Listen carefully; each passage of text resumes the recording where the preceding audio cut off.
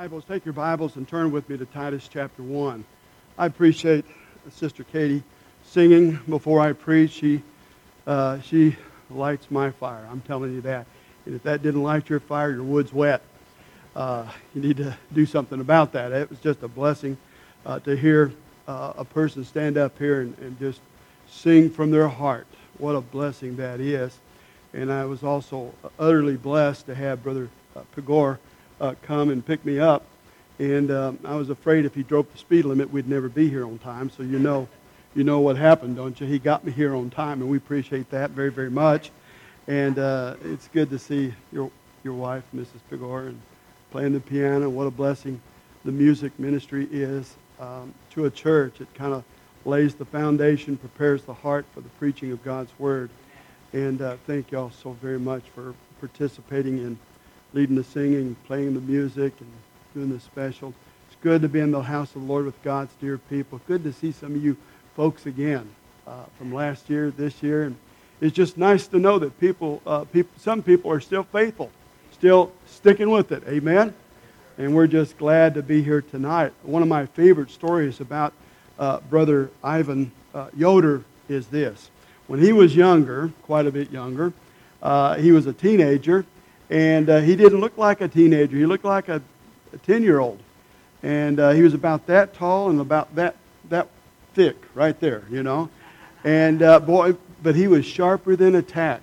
He'd take a little stand and stand up on the stand so he could see over the pulpit, and he'd start speaking. Everyone was always impressed with his skills there. And I'm serious. He was sharper than a tack. And one of my concerns as he was able to stand before the people and preach and this and that and give testimony was that it wouldn't go to his head and ruin him for life by making him a big head. But we took trips with our youth group we had what we call mission trips, and we'd go down and we'd go places and do things. And in the process, we'd get a motel. So all the guys was in one room and the girls was in another room. And I had this philosophy: the biggest person, the littlest person gets the bed. The rest had to just find wherever they could. So I was the biggest, and Ivan was the littlest. All right? So we got in bed together, and just before we went to sleep, I looked at Ivan and I said, "Fatty and Skinny laying in bed." Fatty rolls over, and guess who's dead? Well, sometime in the middle of the night, I wake up, and Ivan is on top of me. So I pick up his scrawny little body, and I put him on his side of the bed. But he's just sound asleep. He didn't know anything going on. A little while later, he's back on top of me. 3 or 4 times that night, I had to pick him up and put him back on his side. So I trying to give him a hard time. And like I said, he's sharper than a tack. He's hard to get a good one over on. He really is. And so I was standing before a church. I think it was the Roll-Off Ministries. I think that's where we told the story. And I said, "This guy, I'm telling you what, he ain't nobody ever going to sleep with me except my wife from here on out. That's it. I learned my lesson. That's just not going to happen." And it hasn't, brother. And I said, middle of the night, he was on top of me. I had to pick him up and put him over. Well, now it was Ivan's time to testify. So he got up there, stood up there, and he says, "Folks," he said, "I'll tell you how it really happened." He said, "When big old pastor lay down, the bed went up like that, and I just rolled downhill." I tell you, I couldn't win for losing. I'm telling you what. But he's been a joy to know and see God put his hand upon his life and upon his ministry, and for him to marry in the Lord and raise a family. And it's just really been a blessing. And we love this guy so very much. And, of course, we love his daddy tremendously and his mother. We're just so thankful to be in the ministry and working together for God's glory. And I am so honored to be here tonight. It is absolutely incredible what great things God can do. Amen. Are you at Titus chapter 1? Titus chapter 1. We've been on a fast pace all day. We've been on a plane trying to get here. And we got here. But I feel like I'm still in fast forward.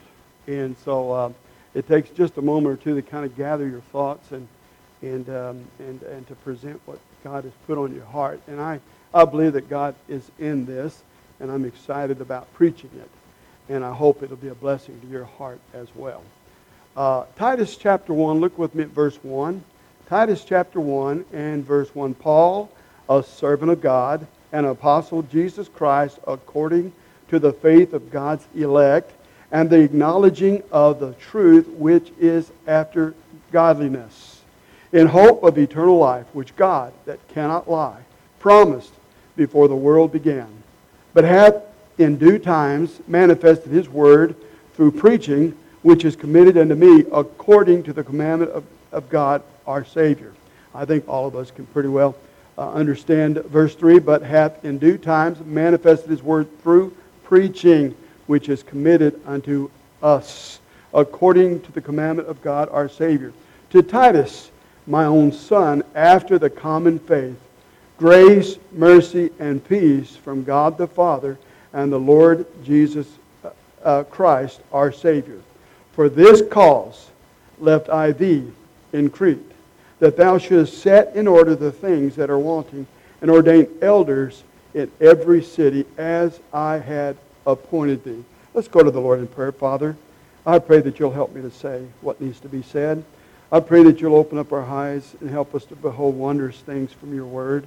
I pray, Father, that you'll open up our heart and help us to receive with thanksgiving the things of God.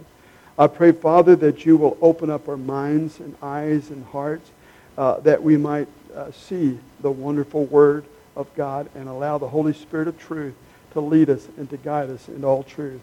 Now, Father, I pray that you'll do what you will do, and I pray that we'll do what we're supposed to do, and that's listen and allow the Holy Spirit to speak to our hearts. May thy will be done. In Jesus' name I pray.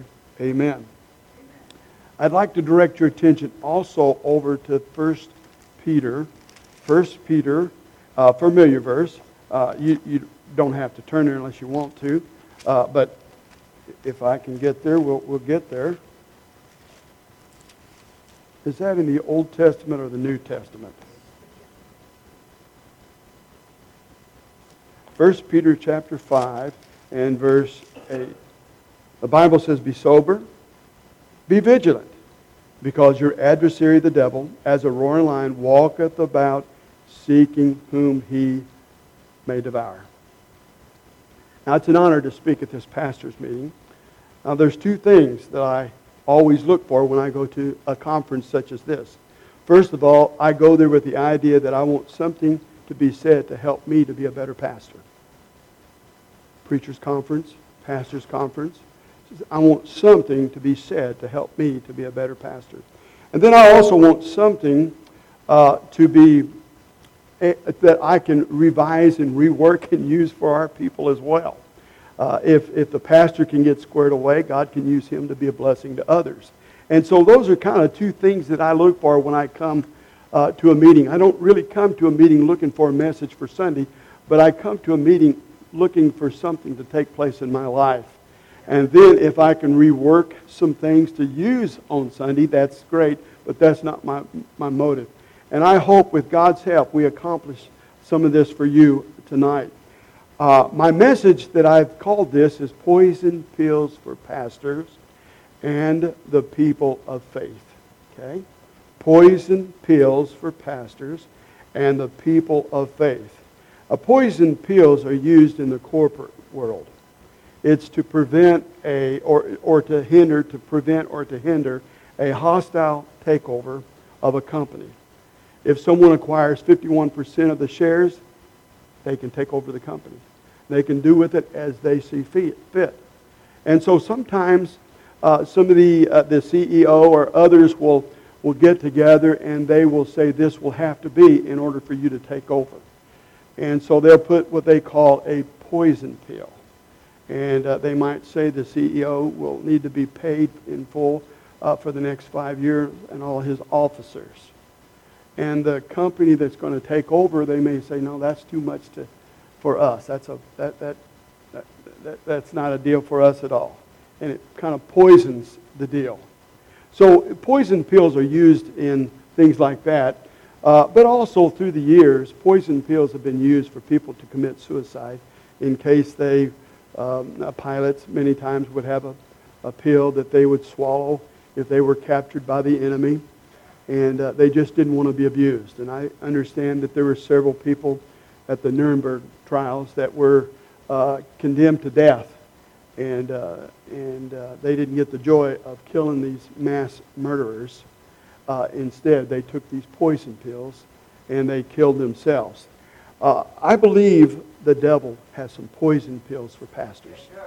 And I believe that he's in the business of trying to devour and destroy preachers. One of the saddest sights I have seen in my 38 years of pastoring is preacher graveyards. I have seen young men with the call of God on their lives get discouraged by a preacher-killing church. Now, if I were looking for a church, asking God to lead me, guide me, direct me to a church, one of the questions that I would ask the pulpit committee as they're quizzing me about all these things, one of the things I would ask them is, how many pastors have you had in the last 10 years? If they say 3, 4, whatever, that kind of tells you something. It's like a person that's had 3 or 4 wives in the last 10 years. It's like a person that can't keep a job or can't find a place to stay and stay there. Just can't seem to find the will of God and plan His blessed assurance and just make it work, you see? And so there's churches out there that I call preacher-killing churches, and then they end up being a graveyard for these young preachers. I have also seen young preachers that really shouldn't be in the ministry. They need to be working with somebody for a little longer to learn some things. They're young, they're inexperienced, they know how to kill a church. I've seen that as well. I've seen both sides. And so if a pastor has been in several churches and he's wanting to pastor the church, that ought to tell you something about him. And if a church can't keep a pastor, it ought to tell you something about them as well. I've always said, and I believe there's some truth to this, that when a pastor wants to buy a home when he's pastoring a church, that means he's planning on staying. When a church is not excited about you buying a home, but you staying in the parsonage, that kind of tells you that they're not interested in you staying, because you may be one of many that will end up down the road someplace else. And so the devil has some poison pills for pastors. Now, Titus was very special to the Apostle Paul, and you could see that there in the writings in verse 4. He said to Titus, "My own son, after the common faith, grace, mercy, and peace from God the Father and the Lord Jesus Christ, our Savior." Titus was very, very special. Paul was wanting Titus to have a successful ministry. However, there were many, many problems with working with the Cretans. The grass always looks greener in another pastor's ministry. You can see the highlights of his ministry and you can say, man, you had it easy. But they don't know the battle scars that pastor has gone through for God to get it to this level where He can bless the church. And sometimes we look at others and we see what they have and we think that it came easy for them, which is probably not the case. And the Apostle Paul had Titus on his heart and was helping Titus to get through some of his issues and problems in the ministry. You see, Titus was told to set things in order and to ordain elders. To do his best to get things set in order. That was his calling. That was his job. That was his ministry. That was his God-given task. That was his responsibility and his alone. Now, because of the problems, he wanted to quit the ministry. I believe that's why the Apostle Paul says, I left thee in Crete. Stay in Crete. You see, and I believe that because of the problems, we have a tendency of wanting to look someplace else because there's problems. This world is full of problems. I'm looking at problems right now. You're looking at a problem. Did you know that God has problems? I'm one of God's problems, and so are you. He's the problem solver. The problem is preachers go and they think that it's going to be, you're going to stand up here and you're going to say some things and the people are going to follow, and that's the way it's going to be. It isn't that way at all. It's like a marathon. It's not like a sprint. You may have to say the same thing 100 times, and then somebody else comes in and casually mentions it, and then the light turns on for some. And then there's that tendency of getting jealous. Well, bless God, I've said that 1,000 times. It doesn't matter, does it really? It doesn't matter. What matters is that God gets the glory and the person's light got turned on. Glory to God. That might be the reason why God had that person come in the beginning. Titus wanted to quit. Paul basically said, stay in Crete. All right, Titus was given a task, and that was to set things in order that are wanting and ordained elders. Now, under the inspiration of God, Paul gave Titus orders to set these things in order and to ordain elders. That was his calling, and that was what he was supposed to do. We see that Paul also wrote Timothy, who also wanted to quit the ministry. He was about to quit the ministry. Paul reminded Timothy of the qualifications of a pastor because Timothy was about to misbehave in the house of God. Now, I've known preachers who have misbehaved in the house of God. I know one preacher that was telling me, he says, he said the chairman of deacons, he said some things, and I had to let him know that he wasn't going to push the preacher around. And he said, we had a fight in my office. Man, we were both bloody when it was all over with. But I won, bless God. That's misbehaving in the house of God. I know of another pastor that he told me, he said, here's what I did. He said the people wouldn't do what I wanted them to do, and I took my Bible and I threw it just as hard as I could, and I walked out and I hadn't been back since. Now, why would you take God's word and throw it against the wall? Something's wrong. See? Misbehaving pastors. I think that Timothy was on the verge of misbehaving.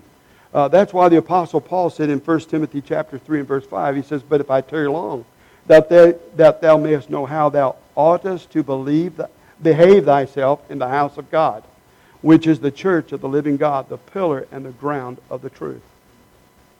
You see, I believe that Timothy was on the verge of misbehaving. Now, we ought to know that there's some devices that the devil uses to try to destroy us. The Bible says, lest Satan should get an advantage of us, for we are not ignorant of his devices. Now, there's 3 reasons why we should know the devil. One of the reasons is he was our father until we changed masters and got saved. Another reason was because we have the book on him. I never recommend anybody finding out the devil apart from what the Bible says. I think that's dangerous. I think that's opening yourself up to some demonic things. I believe there's a devil and demons as much as I believe there's a God and angels. And so I don't even have theological books on demonology. I tear it up. I throw it out. I don't want anything to do with what man says about demons. What I need to know is found in the Word of God. And the Holy Spirit of truth can lead us and guide us in what we need to know and what we need to tell our people. There's something captivating about some of these stories that people tell. I've had missionaries come from overseas and said, these folks are demon-possessed. Let me tell you some stories. I said, I'm not interested. Not interested. Now, the stories that Jesus tells, I'll listen and I'll read and I'll understand that. But I don't want to hear other stories about demonology. Okay? Now, I'm going to tell you, the devil is in the preacher-killing business. And he uses these poison pills to devour our spiritual effectiveness and also to devour our desire to serve the Lord. Okay? And as a people, we must not be a part of that crowd that discourages pastors. We ought to be in the encouraging business. So I see that this applies to both people and pastors tonight. I'm trying to encourage the pastors to stick with it and not take one of those poison pills that the devil is trying to shove down your throat. And I'm trying to encourage the people not to be tools in the hands of the devil by discouraging your pastor. Your pastor is just as human as you are. And he's going to make mistakes. He's going to say some things. He's going to do some things that is not quite right. But he's still the God-called man in the church. And the problem with some people is they don't understand that he is the God-called person. And and if he's the God-called person, God knows he's human and going to make mistakes. And so I want to encourage you to be an encourager. I don't want to encourage you to discourage your pastor. I want you to encourage him in areas that you can encourage him. Don't use flattery. Use a sincere heart in encouraging your pastor to be what he needs to be. And one of the ways that it helps me is when people say, "Preacher, I'm praying for you today. I'm praying for you. God put you on my heart." Had a lady just not too long ago. She said, "I woke up in the middle of the night. My pastor was on my heart, and I prayed for you." And boy, I tell you what, that encourages me. I've had texts coming to me all day today with various people from our church telling me, "We're praying for you for tonight and for the church." I've asked our church, I said, "Look, I want to be what God wants me to be. I want to be what the people need, and I want to be what the pastor wants." And that's a big plate to fill. But with God's help, it can be done. Amen? And so, what I'm trying to say here is the devil uses poison pills to try to affect us in ways that would affect the ministry. Now, what are some of the ways, or what are some of the pills that the devil uses? I believe that he uses disappointments. Disappointments are poison pills for pastors and people of faith. Disappointments. Disappointments. All of us have been disappointed when we've not gotten what we think we want. Someone asked me for my birthday, "What do you want?" I said, "Just my way. Just my way. That's all I want. If I can have my way, I'll be very, very happy." I don't always get my way. But on my birthday, I ought to be able to have my way. My say-so, my way. And so they thought it was funny, but there's some truth in that. And when we don't get our way, we get disappointed. And, what I want in a church is I want a happy, harmonious congregation that cooperates and gets along and moves together as an army of God for the cause of Christ. Now, I want that. But the sad fact of the matter is, it's not going to happen. There are going to be people that are just not going to be moved. There are going to be people that come to church because that's the thing to do Sunday morning. And then there are going to be people that are live streaming that could come to church that don't come to church because it's so much easier to sit in your pajamas watching. Now, we're thankful for technology, and we're thankful that people are able to watch. We have a host of people back in my church that are watching live stream. Some of them can come to church. If they can go to a restaurant, they can go to church. If they can go to the grocery store, they can go to church. Now, if they're homebound, they're homebound. We understand that. But on any account, the devil uses disappointments, and a pastor can be disappointed many ways. Things are not going the way he thinks they ought to go. We ought to understand that our disappointments are divine appointments. God knew exactly what was going on. God knows exactly what's happening. God knows who's going to be here, who's not going to be here. God knows all about that. We don't know, but we have some expectations, and when they're not fulfilled, we get disappointed. And sometimes those disappointments can cause us to say things and do things that we shouldn't say and do, and have an attitude that we shouldn't have. Disappointments. The Bible says, "And we know all things work together for good to them that love God, to them who are the called according to His purpose." Do we really know that all things work together for good? Do we know that we put the invitation out and people will come and some won't, and who comes is God's in it? And who don't come, God's still going to bless? God knows all about it. And it's all going to work. It's going to be okay. It's going to be fine. Even if it's just you and your wife and children, it's going to be fine. I recall times as a pastor at Philadelphia Baptist Church, a little country church, population 200, counting cats, dogs, and canaries. And I was pastoring that church, and when I first got there, we had a host of people on Sunday morning, lesser on Sunday nights, and there were some Wednesday nights, 0. It was me, my wife, and my 2 little girls. What did you do? We preached. We sung hymns. We preached. We took up an offering. Stingy crowd. They didn't give much. wife, he said, "Oh, don't be discouraged." I said, we're not discouraged. We just see where we need to work harder in some areas. We need to knock on some more doors. We need to do our best to try to reach people with the gospel of Jesus Christ and encourage them. You know, if Jesus be exalted and lifted up, He'll do the drawing. And so what we need to do is be able to knock on that door and say, let me tell you about someone who is so special to me. The Lord Jesus Christ, and you start building Him up. Oftentimes we build ourselves up. Sometimes we build our church up. Now let's not do that. Let's build up the Lord's church. The Bible Baptist Church of Brookings belongs to the Lord. And God is doing some phenomenal things at the Bible Baptist Church. And you know what can make it greater? Is if you were a part of the group. I mean, you can encourage and you can exalt the Lord Jesus Christ, and He'll do the drawing. I believe that disappointments are poison pills for pastors and people of faith. I believe that also discouragement is a poison pill for pastors and people of faith. Discouragement. I believe that disappointments lead to discouragement. And discouragement happens, again, when we don't get our way. We think it needs to be a certain thing, and it's not a certain thing, and we're discouraged. The Bible tells us in Deuteronomy chapter 1, verse 21, it says, "Fear not, neither be discouraged." Verse 28, "Our brethren have discouraged our hearts." Discouraged people want to quit. Did you know that? That's why it's a tool of the devil to put on pastors and the people of faith, is to be discouraged so that their next step is to get out and get away. You get angry. It just keeps on keeping on. When I accepted my first church, I was there a week before I found out what my paycheck would be. I just didn't ask questions, and they sure didn't tell me.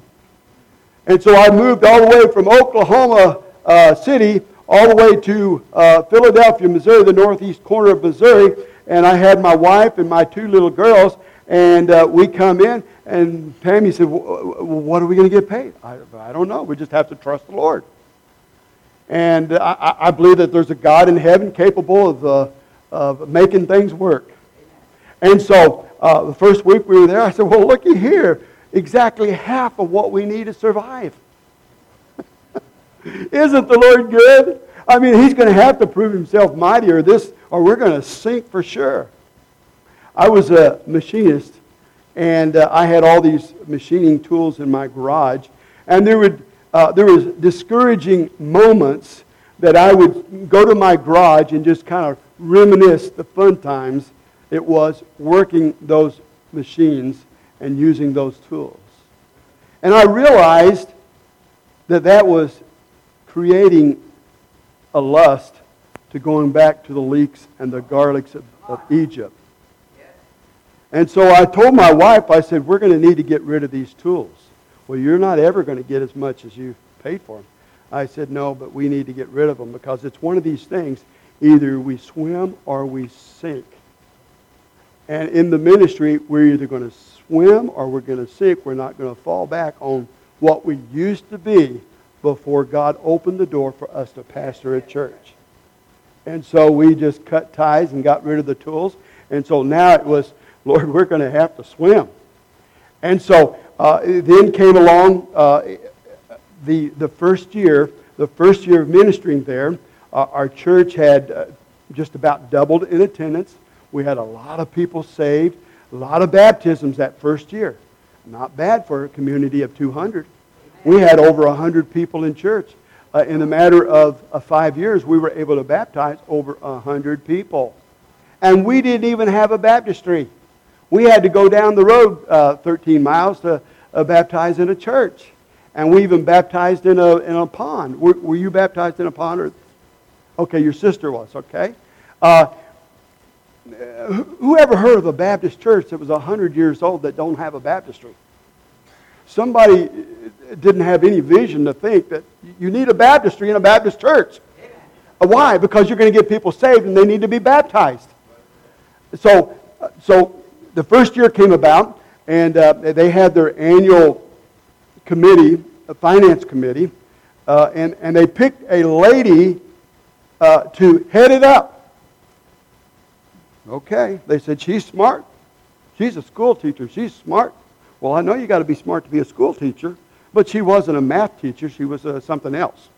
But it doesn't matter. So anyway, so we sat in there, and here sat all the trustees, all the deacons. Here's something else. Why do you need 5 deacons for a church running less than 100?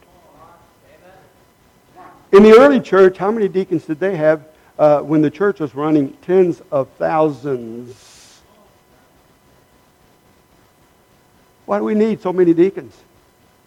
You need deacons when you need deacons. You don't need deacons otherwise. You know what I'm saying? I'm not putting down deacons. I'm just saying churches don't need deacons until they need deacons. And then when they need them, they need an appropriate matter for their size. And so here were all the deacons, and here were all the trustees, and here I was, here's the treasurer, and here's that lady. And so she proceeds to tell us, she says, okay, we're going to adjust everything, and we're going to see just how we can increase funds for everything. All right, now, the church had a lot of money in the bank. The church had doubled. We had more people giving, more people attending. I mean, they were doing quite well. And and by that time, my wife and I, we maxed out our credit cards. We spent all of our savings. I mean, that was it. It was one of those sink or swim times, you know. Financially, either we're going to keep on or we're going to sink. And so I sat in there, and this lady proceeded, and she says, okay, we're going to make some adjustments on the electric and upon everything. I'm just the yard keep, everything, the janitor, everything. And if there's any money left over, we'll consider giving the pastor something. I laughed. I thought that was funny. She looked at me and she said, I'm serious. I said, oh, yes, ma'am. You know, I thought the pastor had just a tad bit more authority than that. I thought he was the God-called leader of the church. But this lady, she knew how to supersede her authority over God's man and the men of the church as well. And so when it was all said and done, now it got down to my part, and she said, you may leave while we discuss your salary. But before you leave, do you have any needs? And I put my puppy dog look on. We would sure like to have another child this year. You know, that puppy dog look don't always help, but I did the best I could.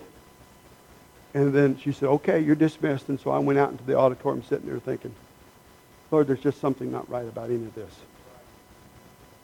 Lord, I've worked my heart out this last year. We've seen people saved.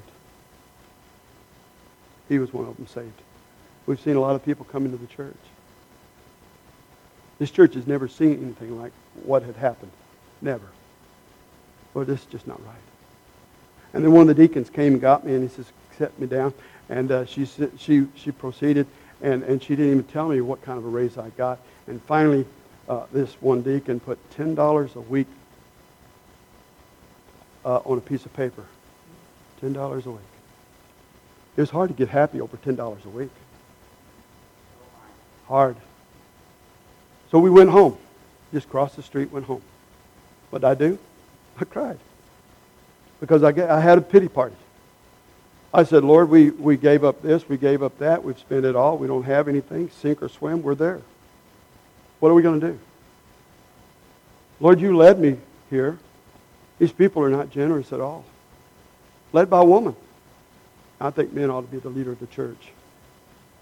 I think it's very clear in the Bible, suffer not that a woman should teach or usurp authority over a man. Now, it doesn't mean that men are better than women. No. I'm not saying that at all. If it wasn't for the precious ladies of the church, 85% of the work wouldn't get done. They have a heart.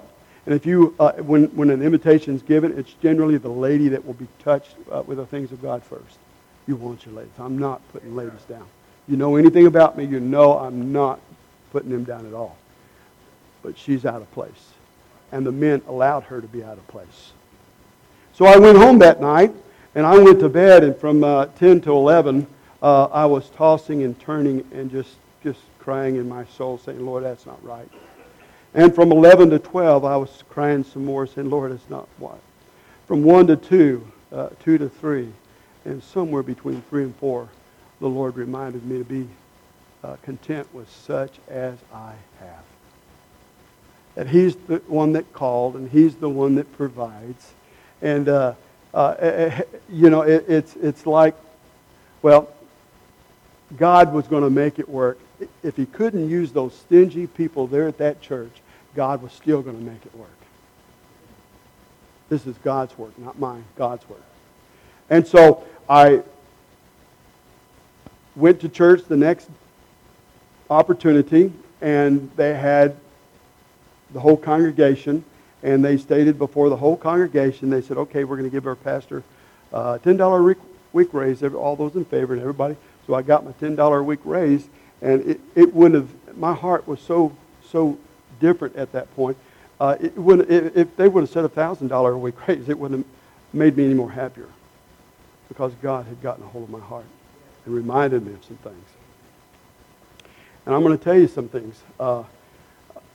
That was a moment the devil was trying to poison Pastor Tim Stowe and create a despair, thinking, what are we going to do? We're going to sink.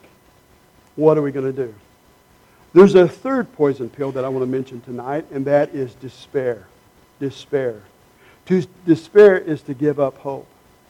I believe I was teetering between giving up hope and going back to Oklahoma City and working for the job that I really enjoyed working for, or ministering to the people that God had given me. Boy, I'm so glad that the decision was made, rightly made. That little church, God has used that little church. There's missionaries and preachers around the country and around the world as a result of that little church. Lives have been touched. Hearts have been changed. And God is using them to affect communities here and there, including Brookings, including Cahokia. We must not forget God is involved in every facet of our lives. In the midst of our troubles, He's either caused it or He's allowed it. Do you believe that? God has either caused it or He's allowed it. God is always and forever in control. And there's nothing that surprises God. I'm surprised. Can you imagine God saying that? Oh, I'm surprised. That's a statement you can never hear. God's not surprised. He knows all about everything all the time. The Bible says in 2 Corinthians chapter 4 and verse 8, from the heart of the Apostle Paul, he said, we are troubled on every side, yet not distressed. We are perplexed, but not in despair. In other words, he says, we have a heavenly hope. Our hope is in heaven. Our hope is in God above. God is going to take care of things. God is going to make it all happen. God is in control. And when we get to the place where we understand that God is in control, why are we going to despair at the point of trying to give up? And see, that's where I've seen through the years, good men of God have gotten to the point where they've despaired and they've given up. And when they've given up, their life has gone the wrong direction. Their family has gone haywire. And at the end of their life, they wish they had never made that decision to give up and go back.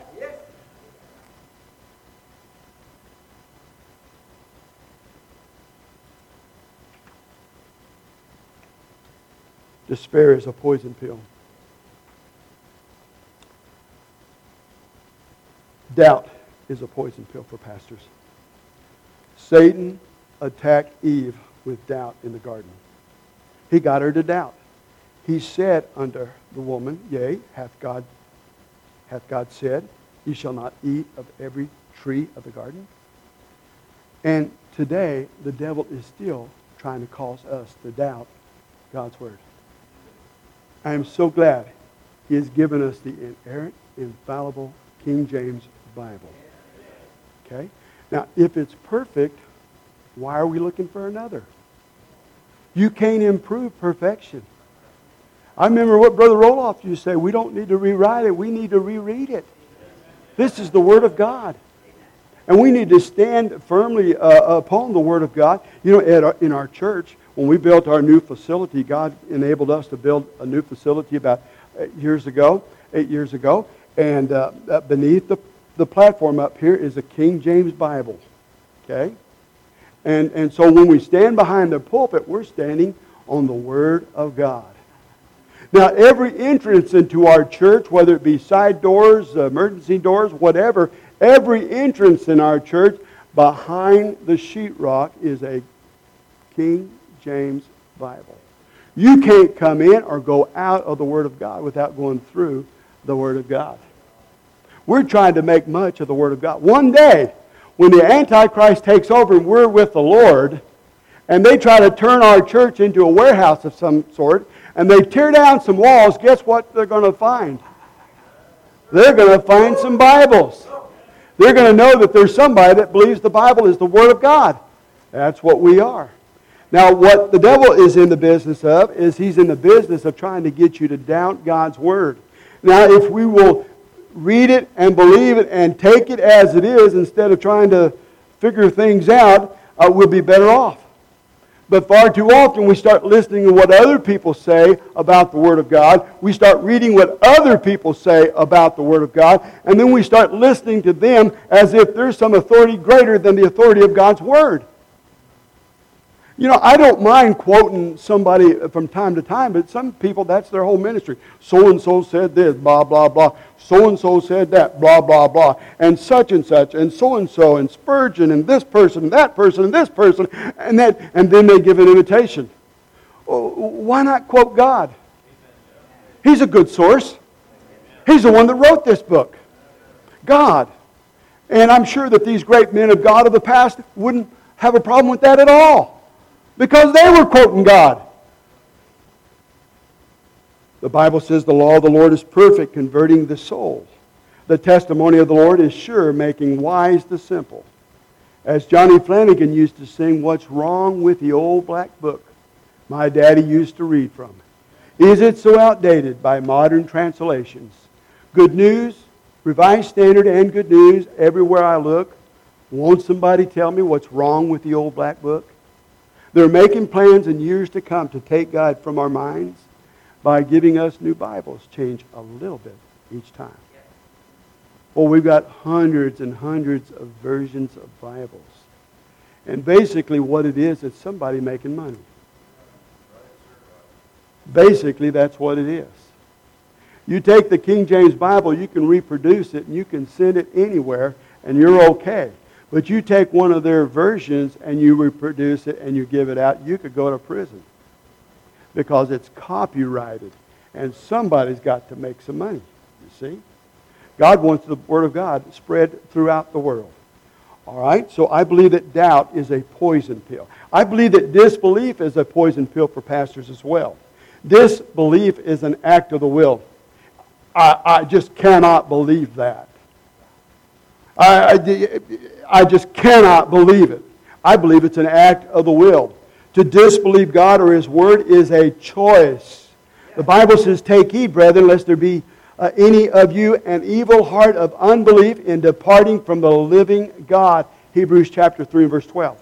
And of course, Hebrew is dealing with the Jews that had gotten saved and was considering going back to pre-salvation days. And what they would have to do is what they accepted and believed, they would have to choose to disbelieve those things to go back.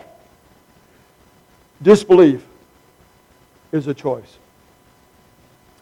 What I'm trying to say is disbelief is a poison pill for pastors.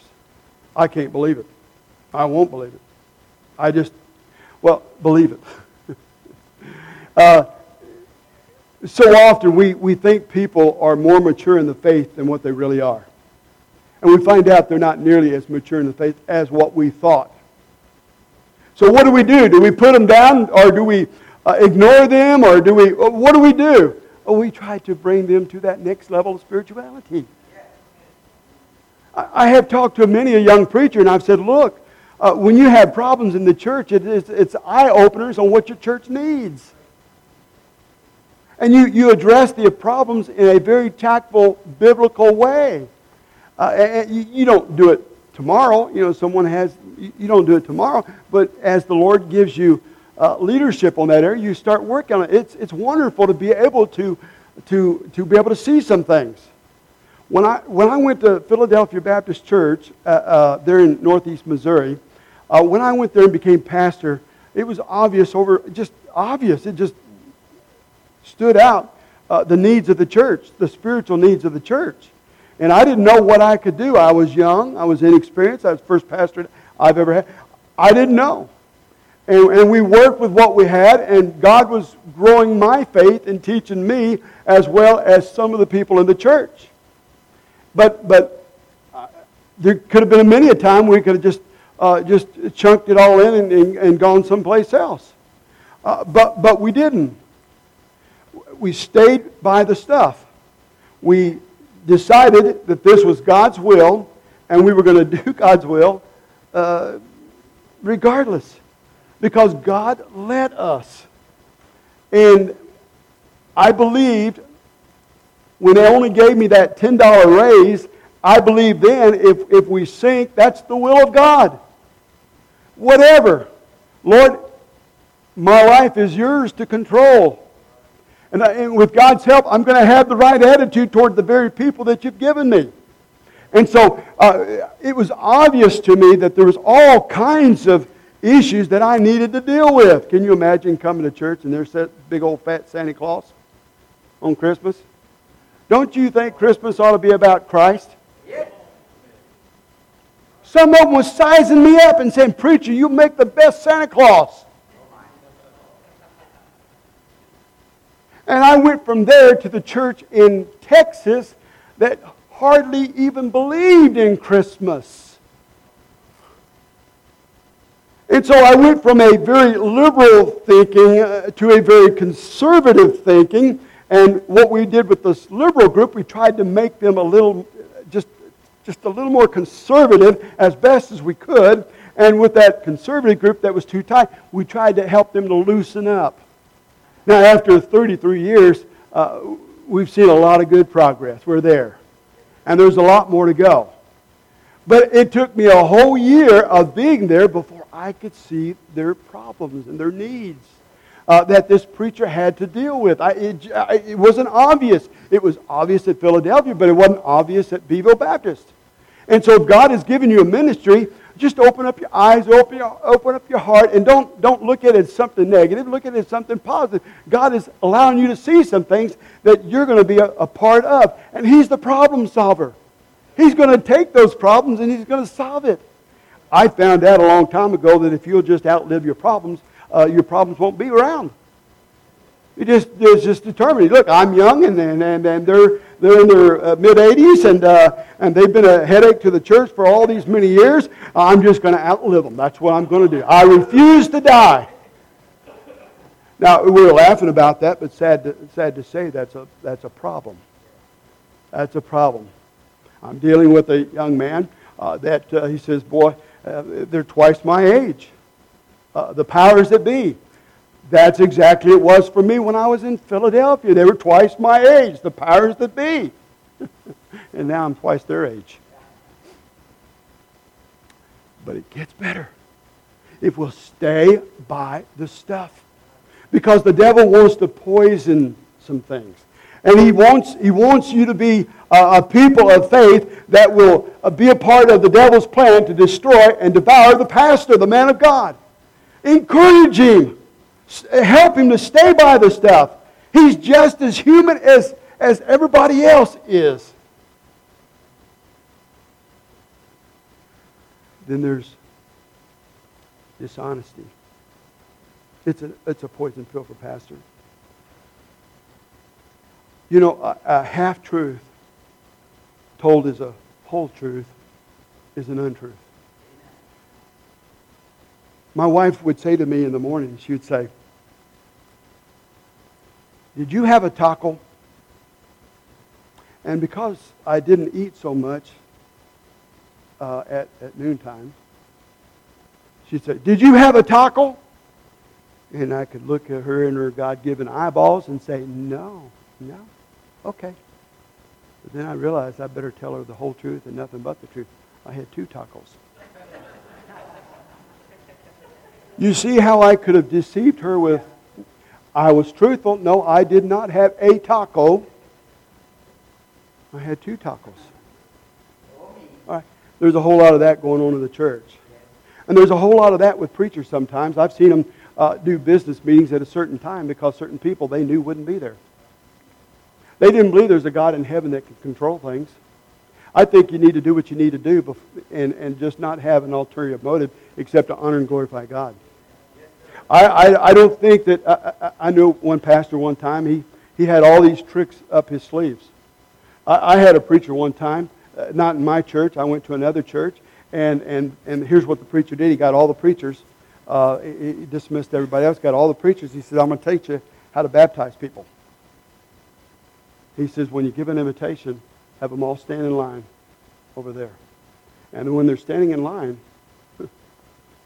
that's a baptismal line. And you do this. You are planning on getting baptized, aren't you? Where's the Spirit of God in any of that?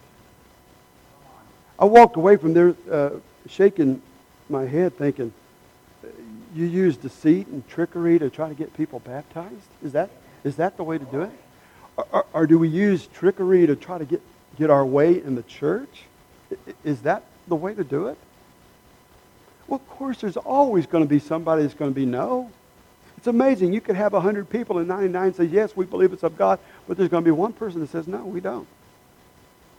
If I was the one person saying no and 99 saying, yes, we believe, I'd be examining myself on some things. But that kind of person doesn't do it. They just think that, well, I'm going to take a stand and I've got to stand against the majority, but that's what I think. And they've not spent 1 ounce of prayer. Not 1 ounce of prayer! And yet, they want to control some things. Dishonesty is a poison pill for pastors. Apostle Paul said this to the church at Corinth. He says, but have renounced the hidden things of dishonesty, not walking in craftiness, nor handling the word of God deceitfully. Dishonesty should not be a part of the people of faith or the man of God. Defilement is a poison pill for pastors. Defilement. Defilement is to mix impurity with purity. It's to kind of blend things that shouldn't be blended.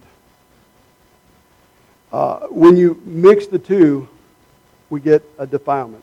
The Bible says, know ye not that ye are the temple of God, and that the Spirit of God dwelleth in you, and if any man defile the temple of God, him shall God destroy. For the temple of God is holy, which temple you are. To be defiled is to be contaminated. If you had a 5-gallon bucket of pure water, and you took 1 drop of cesspool water, and you put it in that pure water, just the 1 drop, would it be pure or impure? It'd be impure. Exactly. And so sometimes we allow things to happen that shouldn't happen at all in the church of Jesus Christ. In Scriptures, we see the leper. He was quarantined until he can prove that he was clean by the priest. And the men of God ought to be standing upon the pure things of God's Word. And when we start allowing things to come in that shouldn't get there, there's been many of independent, fundamental, Bible-believing, Christ-exalting, Big B Baptist churches that have fallen by the wayside because they've allowed things to come in. We live in South Texas. South Texas is right not too far from the border. How many tens of thousands and hundreds of thousands of illegal aliens crossing that border? They're in the fields killing cows so that they can eat. Some of them don't travel by the roads unless they're afraid of being picked up. So they go from field to field to field to field, and they get hungry and they kill the animals to eat. Some break into homes. Some have hurt. Now, I'm going to say the vast majority of them just want a better life. But they're not legal. And they're trying to take Texas and turn it blue, the powers that be. And Texas is trying to put up a border there to protect the United States because they're going by the tens of thousands into your neighborhood. And how do they support themselves? Before long, some of them start stealing. Not all of them, because many of them just want a better life, and I understand that. I don't have a problem with that. But do it right. But when you start bringing people in, and we see this everywhere, when you start bringing people in and they don't acclimate to America, then you have this group and that group and this group and that group, and before long they have to have all these different languages to communicate with them, and they have to teach them in schools with these different languages to teach, and they're just not acclimated. If I went to Rome, I would become a Roman. I would learn the Roman way and talk the Roman talk. When people come into America, they ought to acclimate. When people come into the independent, fundamental, Bible-believing, Christ-exalting Baptist church, they ought to acclimate. I have told people from time to time, read the sign out there. It says, Independent, Fundamental Baptist. We're not a non-denominational church, and we're certainly not a charismatic. We don't believe in yabba-dabba-doing and seeing things that aren't there and hearing things that aren't said. And yet they want to come in and they think that ought to be a part of the services. Read the sign out there. We are one Baptist church that is Baptist. And I have said for years, would to God that these half-Baptists would take the name Baptist off their church so that they can just be what they are, confused. Aren't you glad the store, wherever the store is, whatever kind of store you have here, aren't you glad they have labels on the canned goods? If they didn't have labels, you wouldn't know what you were getting. And when you walk into an independent Baptist, you ought to know you're going to get something from the King James Bible, and you're going to get the Word preached to you, and you're going to see the devil defeated, and God's people get victory as a result. You ought to expect some things being in an independent Baptist church. But if you start allowing people in without baptizing them and making them what you are and teaching them what you are, then you're going to get just all sorts of people. Preacher, I think Sister such and such ought to be the adult teacher for men and women. Oh yeah, she's a good lady. Well, where would you get that idea? You had to bring that in because that's not Bible, and that's not what we teach, preach, or practice. You see, so we've got to make them what we are. That's why one of the many reasons I don't accept non-Baptist baptism. Amen. That's good. If they come in, they say, "Well, I'm convinced they are saved, but I was baptized by this non-denominational church." First of all, I don't think they have the authority to baptize. If you can just see what they believe, they certainly don't believe and practice what Jesus taught. And so you make them what you are, and baptism is part of the process. And so what I'm talking about is defilement is a poison pill for pastors and the people of faith. Let me give you one more. Unnecessary debt is a poison pill for pastors and the people of faith. Unnecessary debt has destroyed many homes and kept many people out of church to make more money. When your outgo is greater than your income, then your upkeep will be your downfall. The Bible tells us in Proverbs chapter 22 and verse 7, the rich ruleth over the poor, and the borrower is servant to the lender. And when churches unnecessarily get into debt, now there's nothing wrong with being in debt because the Bible teaches you how to take care of things and how to treat people and not overcharge people that are in debt. But when you get unnecessarily in debt, You got to have bigger, finer, fancier things than what you're capable of handling. What are you going to do when things don't work out the way you planned? Well, I'll tell you what you're going to do. You're going to be disgraced, and all of a sudden there's going to be a church someplace else, and then the people are left holding the debt. And now they've got to get a pastor in, and they can't really do him right because they're so busy paying a debt off that they got that was unnecessary. You see? What I'm trying to say is, go into debt when you need to, if you have to go that route.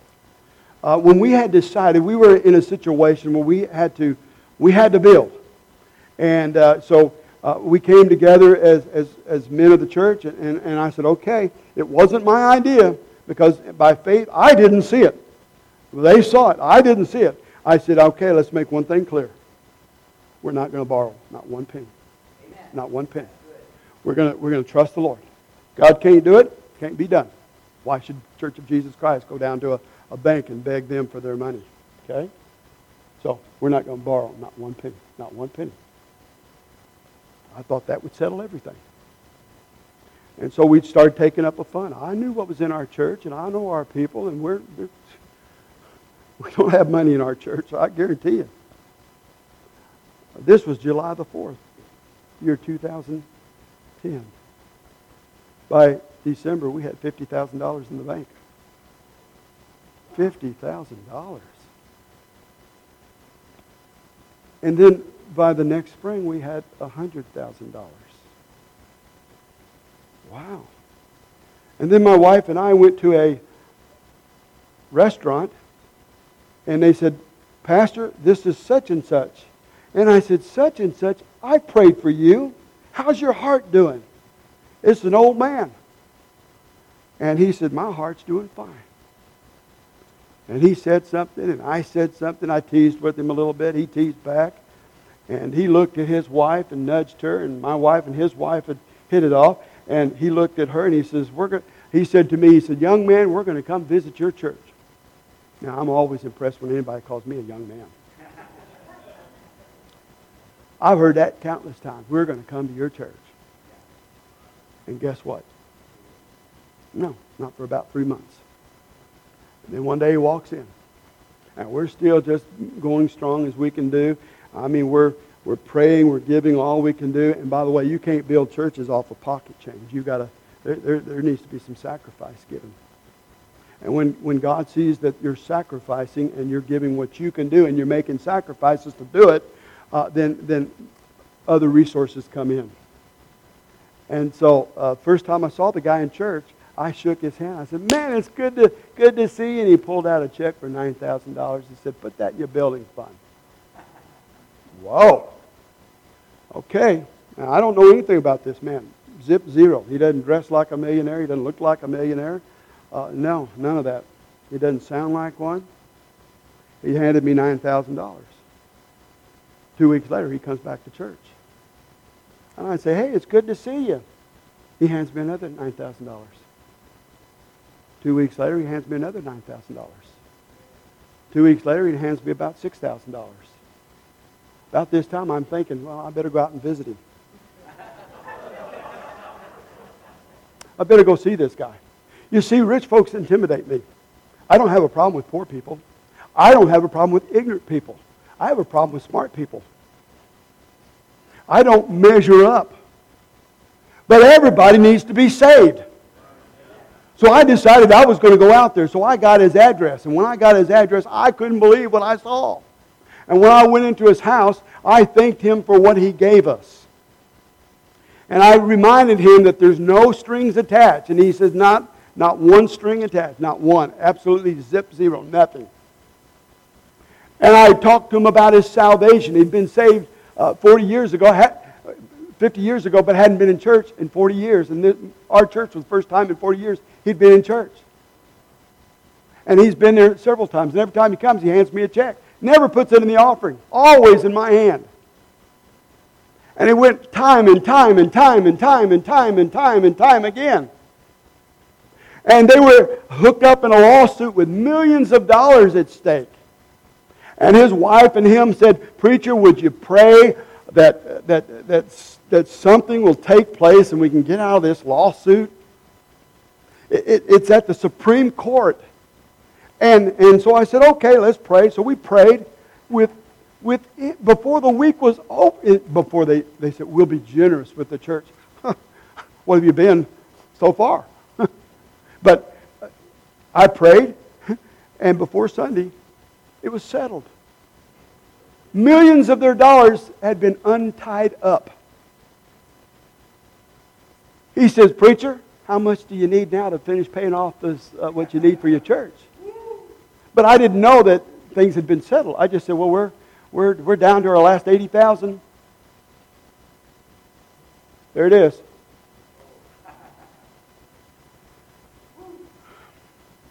You know how all that happened? It happened the first year I was pastoring Beeville Baptist Church. And they owed for everything. They owed for their main building, the other buildings, their vehicle. They owed for their parsonage. They owed for another piece of property. They owed for everything. They couldn't hardly do anything with me and pay me because of what they owed. Even the Sunday school teachers had to buy their own materials. We were heavily in debt. And this one building came up, it was a balloon payment, and it came up. And so I had to go to the bank and talk to the bankers. And so I went to the bank with my hat in my hands, and I said, "Look, we're going through some rough times and this and that, but can you give us a better interest rate for the next 5 years?" They went in, discussed, they come out, and they gave us the highest interest rate they could give us. I said, "What happened?" They said, "Well, you look like a credit risk." I said, "I promised you my salary. You're not going to be done out on anything. I promised you my salary." And they said, "Well, you look like a credit risk. That's what our decision is, and this is what it is." I slithered out of that bank. I went back to my office. I cried, and I said, "Lord, this is just not right. This is just not right. This is not right. It's not right." And then God put something on my heart. He says, "Why don't you challenge the people that in 3 years you can be debt-free?" Now, that was way before we built the new building. Way before. And so I challenged the people. Now, it was all we can do to just hang on. All we could do. And we started nickel and diming, nickel and diming, and nickel and diming. And within 3 years, God made it happen. We were debt-free. And I made a promise then to the church. We get out of debt, we won't never get in debt again. I know what it is to be under the burden of the load. Folks, I know what it is now to be on top of the load. Okay? And how did that all happen?